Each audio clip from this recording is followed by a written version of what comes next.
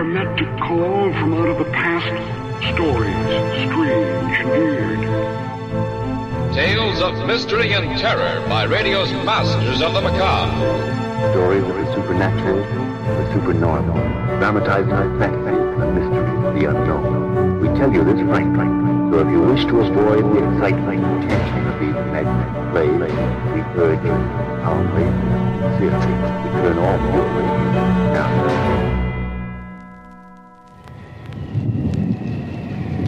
This is The Horror. Welcome back. Thanks for joining me this Saturday. We're going to hear from Theatre 1030 this week, a series produced and aired over Canada's CBC radio stations.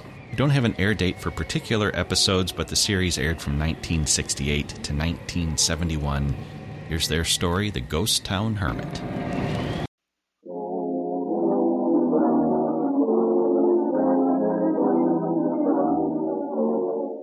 Now is the time to tell of the unaccountable, of apparitions by night and phantoms in shadows. Time to tell strange tales of fantasy and the supernatural. Mystery Theater presents The Ghost Town Hermit by Alan King. I went up to Colville that summer to get material for some feature articles on British Columbia ghost towns. You've heard of those dead mining towns in the northern part of the province. I found a story there, but I never wrote it. I have a certain reputation on a Vancouver paper I work on, and I wanted to keep it. I'd been ill the winter before, and Frank Strait, my editor, was being very nice about it. You could do with a series of articles for the magazine section on ghost towns. Why don't you and Lois take a month up there? 6 weeks, if you like. You need a holiday, and I need a series of features. I'd like to, Frank, but I'm all right, you know. A couple of weeks would be all I'd... Nonsense, Ken. You look like the back end of a hard winter. You're going to take a long holiday and write me some stories. And build yourself up. Gives me the willies just looking at you. Okay, Frank. I'll go. Lois will be tickled, I know. Is there anything special you have in mind? Oh, no. Get into some of the lesser-known towns. Barkerville's been done to death. Try some of the others. Colville, for instance. Murder there once. One of two brothers. Other one stayed on. Hermit. Don't know whether he's still there. Where is the place? Up near Burridge, I think. You'll find it.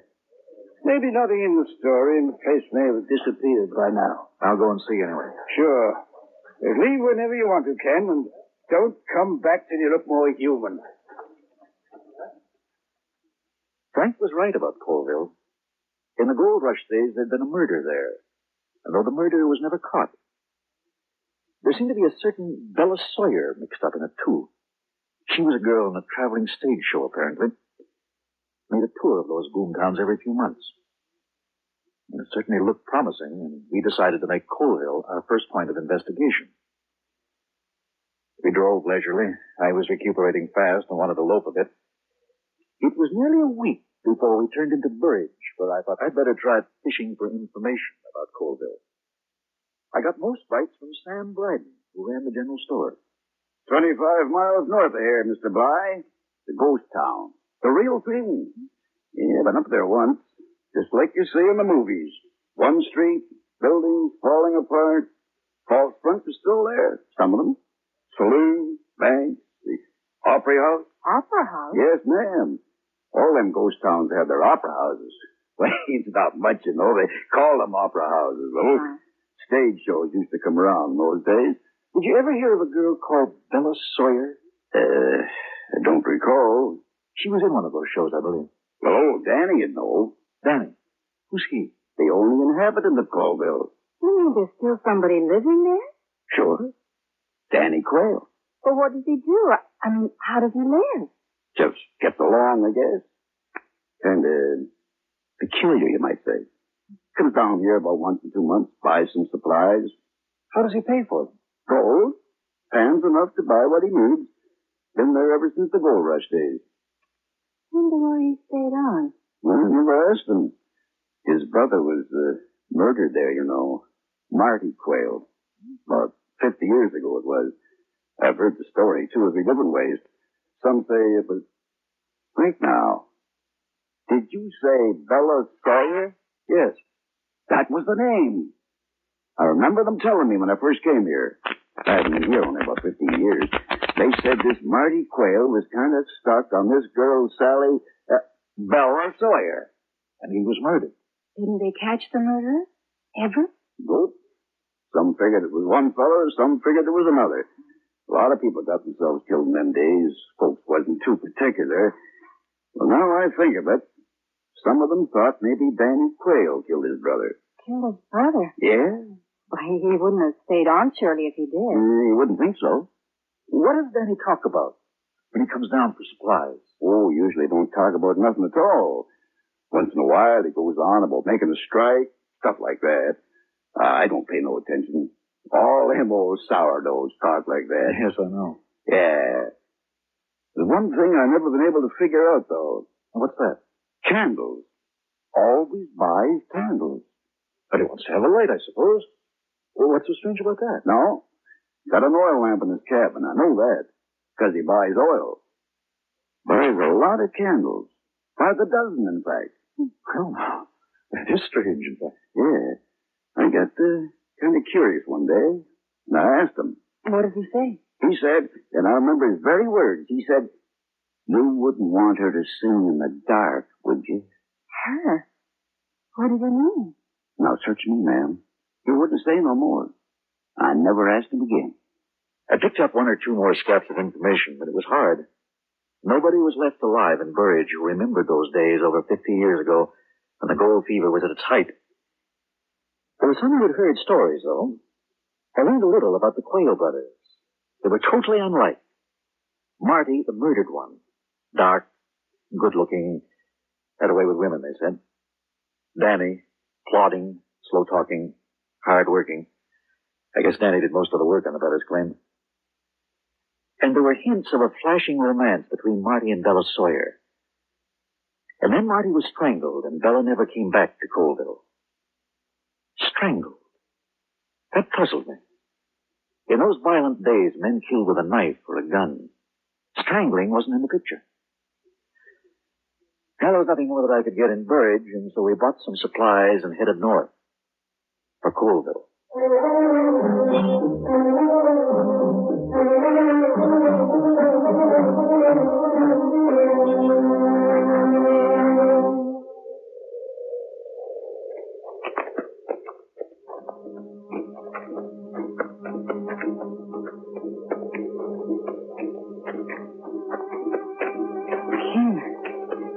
I don't believe it. It's what Sam said. Like a movie set. The silence. Can't believe there's anything alive here. There are no birds, even. It's like a town that's waiting for the end of the world. I don't like it very much. There's nothing to be afraid of, dear. The dead can't hurt you. Something out of character. Out of balance. I don't know what it is. What do you mean? It's hot, sunny, lovely summer day, and yet something cold and dead about all this.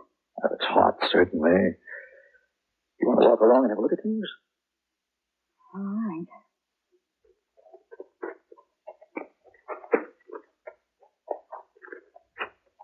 Look at the fronts of these buildings. Yeah.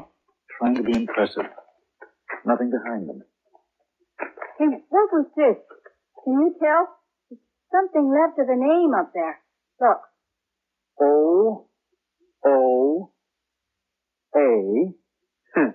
Saloon. Oh, yeah. There'll be plenty of those. And there's the bank next door. You see it? I wonder if they've forgotten left some money in there. You want to go in and see? Oh, not me. Probably fall through the floor. If there's a floor left. Mm. Oh, Ken, look. What? Over there, the Opera House. By George, so it is. The Bella Sawyer used to come and sing.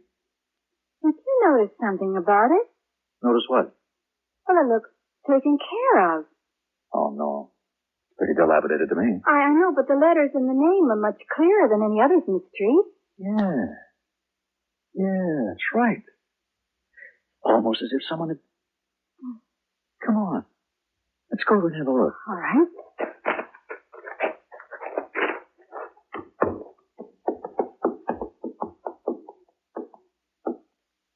Oh, it's Pretty bad shape after all. But look at the name. Somebody has tried to do something with it. Uh-huh. It's been painted since, long after anything else around here was painted. Mm. I'd like to have a look inside. Come on.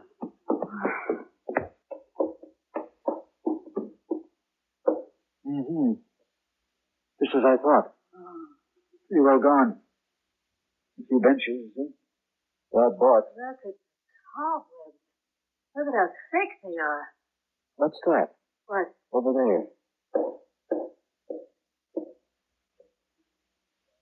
Scrap of an old poster. Look, Liz. Oh, yes. Badly torn. It is badly. Celebrated and beautiful. This. Oh, damn it. It'd be torn there. Do you think it was Bella Sawyer? I don't know. It all depends on... It wasn't Bella. Bella never came back. Lois's sudden scream made my heart pound against my ribs. We whirled around from the poster, holding on to each other.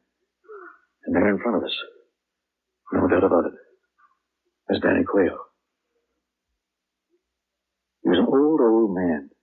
His eyes pale blue, his face seamed and weathered, his hair and beard a streaky white, all straggling. There was something on his head that had once been a hat. His clothes were just a covering, patched till they had no shape or resemblance to what they had been. What he wore on his feet told us why we'd failed to hear him approach. For instead of shoes, his feet were wrapped in old cloth and sacking. He stood there, apparently not very surprised, one hand held half raised to point at the torn poster. Bella never came back. Leastways not till that other time. You're Danny Quayle? Eh? I say, you must be Danny Quayle. Yeah. You strangers in town, ain't you? That's right. You know? I just came up to Colville to look around. Trying to get her fixed up. Get what fixed up, sir? Opera house. Have to do it myself. Nobody else will give me a hand. But you live here all alone, don't you? There's nobody to help you. I ain't alone. No, sir. Not alone. Not alone. Easy. It's all right, Lois. So it'll, you know. Danny. Yeah? Danny, we'd like to talk to you. We want you to tell us something about Colville. The old days, you know. Eh? Could we, go up to your cabin? Where are you? What are you looking for? It's all right, Danny. We just want you to tell us some stories about the old days when you were prospecting here. You stay away from my cabin. All right, we won't go there then. I'll tell you what. You come along to our car. We got something to eat there. Maybe you'd like a drink. How about it? He came, finally. He ate greedily and drank a little. We tried to draw him out, but his mind wandered. Patiently, I tried to work the conversation around to Marty and Bella Sawyer. He was very wary. I could tell that years ago he'd been severely questioned about the murder. I told them they were satisfied. Marty's dead. Good and dead. Didn't do no good. She came back one night. I was there. She came back looking for Marty. Every year she came back looking for him. She never found him. Tell us about that other night. The night your brother was killed. Strangled. He was. Strangled. They found him outside the upper house. She seen him lying there. She seen him. She seen him dead. Sorry, Rose. What happened before that, Danny? Huh? Did something happen in the opera house? He was sitting beside me. She was singing. He got up, started singing too. Singing with her. He was singing with her. No, he won't be singing with her tonight. He won't be there. He won't be there. Tonight? Oh, I gotta go. I gotta get things ready for her. For her? You mean She don't want nobody else to do it, just me. Gotta light the candles. She can't see without the candles. Gotta get things ready. She can't see without candles. Can't see without candles. Oh, candle. I'm scared. There's nothing to be scared of, darling. He's harmless. The way he talks, he believes Bella Sawyer's coming near tonight. Of course he does. He was in love with her. You can see that. He's just cracked, that's all. He believes that she comes back from time to time. What was all that about candles? Just beginning to get an idea. And tell you what, let's just take it easy for a while. As soon as it gets dark, I think we're going to find out what the old boy's up to. Oh, I don't want to be here when it's dark. No. And there's not a thing to be afraid of. There's no one else but Danny here. And he can't hurt you. I know he can't, but... But what, darling?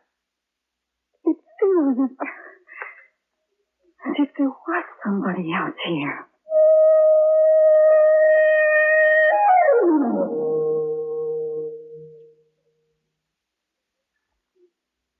He could see old Danny Quayle shuffling down the street, going noiselessly on his old rags. There was nobody else in Colville but him and the two of us. Nobody else.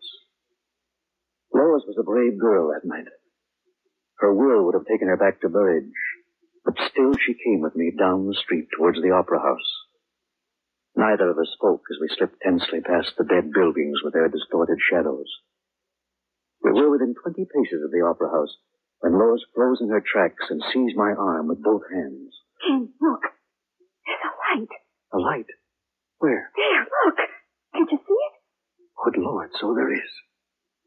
It's in the Opera House. What can it be? It seems to be shining through a crack. Come on, let's find out. But Ken, It's all right. It can only be old Danny. Now, come on. Don't make a noise. Watch the boards. On tiptoe, we hurried to the door of the old theater, pushed aside the burlap at the door, and peered in. What we saw stopped us as if we'd been struck by lightning. Across the front of the old broken-down stage were footlights. They looked like tins cut in half to make reflectors. Set in each one of them was a lighted candle, and seated on an old bench in what was once the front row was Danny Quayle. Yes. I suspected something like this when he said he had to get things ready. Now that's what he wanted the candles for. Footlights. I imagine he sees her in his mind. He was in love with her, you see. He had to make her come back. Oh, man. Oh, I don't know about that, darling. There's something else we don't know yet. Something I better find out. What's he doing? He's plotting. What do you know? This is the moment he sees her. Watch.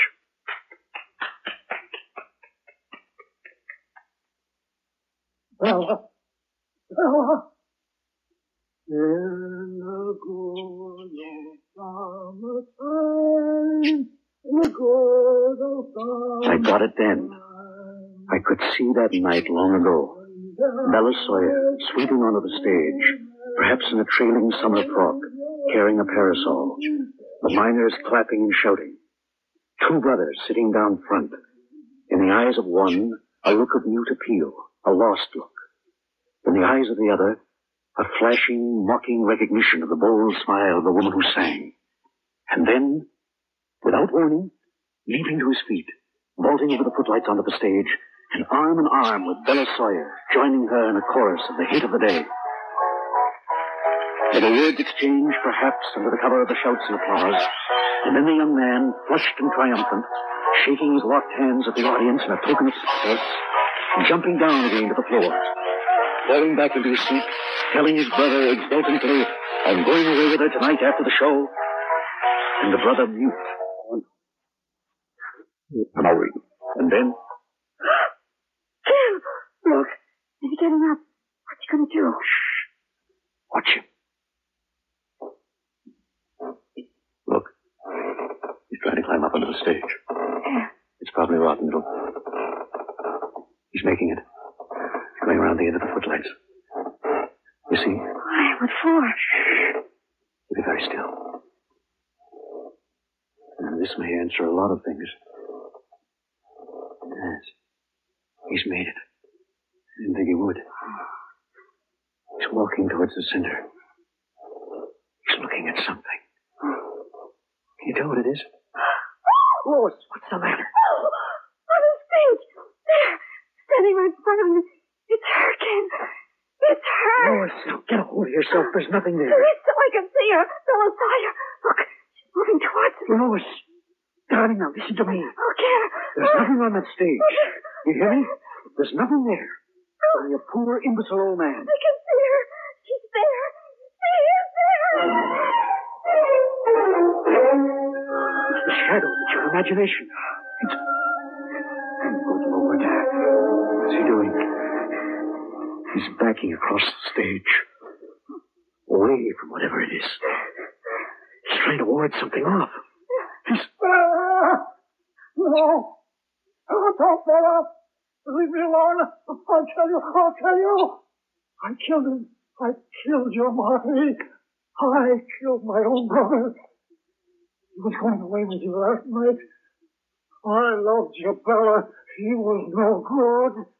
He'd have left you. I was the one that loved you, Bella.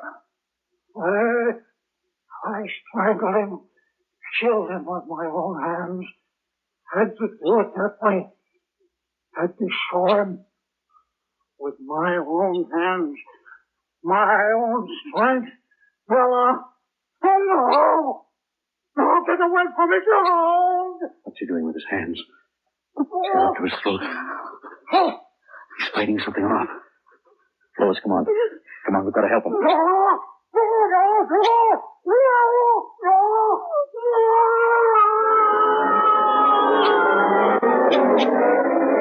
rushed down to the stage, tripping over old pieces of lumber and boxes, finally reaching the footlights and climbing up around the end of them. As we got there, Danny was lying on the floor, a horrible gurgling issuing from his throat, his hands beneath his chin, twitching convulsively. We rushed over to him. I tried to tear his hands away, but I couldn't move them. And then...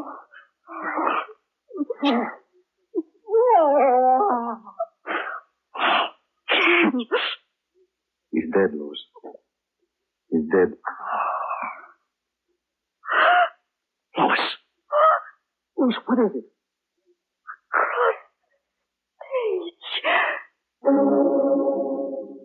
The stage was an inch thick with ancient dust.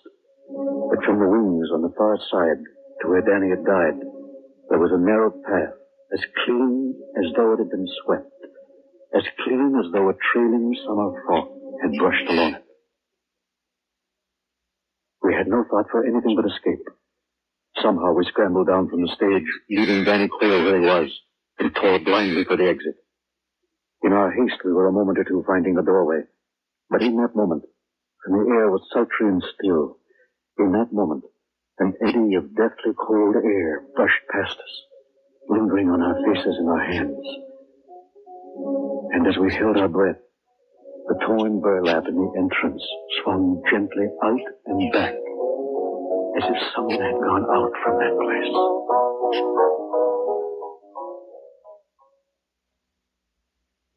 It was morning before I returned to Colville, this time with a sergeant of the provincial police and a doctor. I told the sergeant I'd solved a 50-year-old murder for him, but he was little interested in that. Like the doctor, he was interested in something else entirely. You say the old man was on his knees as if something was bearing down on him. That right, Mr. Bly? Yes, doctor. A delusion, of course. He wasn't right in his head. Everyone knew that. And, you say his hands were up around his throat? Yes. Very curious. Take a look at this throat, Mr. Bly. Look at the marks. That man's been strangled. That's what it sounded like last night. As if you were being strangled. Exactly. But in all my experience, I've never before known a man to strangle himself. I had nothing to say. Let him think that. There were things I remembered. Things I would never forget. The cold eddy of air that brushed past us. The narrow path through the dust on the rotting stage. The shadowy figure of a woman in old-fashioned summer frock that Lois saw crossing the stage. I wish I could convince her that it was a shadow thrown up by the guttering candles and the footlights embellished by her imagination. I wish I could convince myself.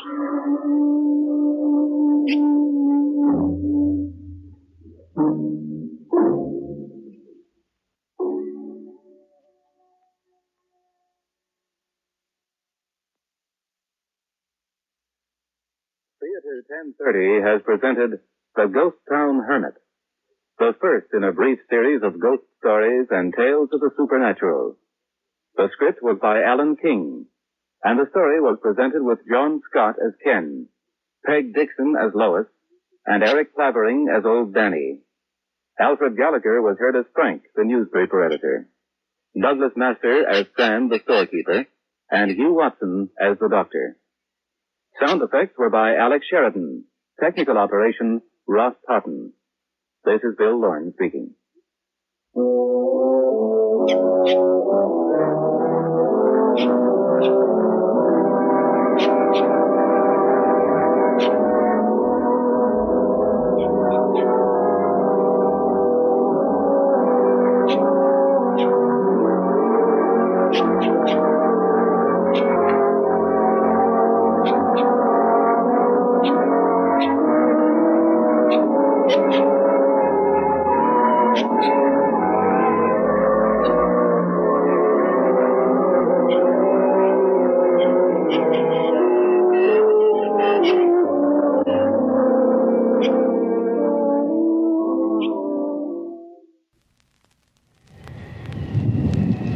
There's more from Theater 1030, The Horror, and everything else Relic Radio at relicradio.com. You'll find thousands of podcast episodes available there and our Shoutcast stream. Lots to listen to, all for free thanks to your support.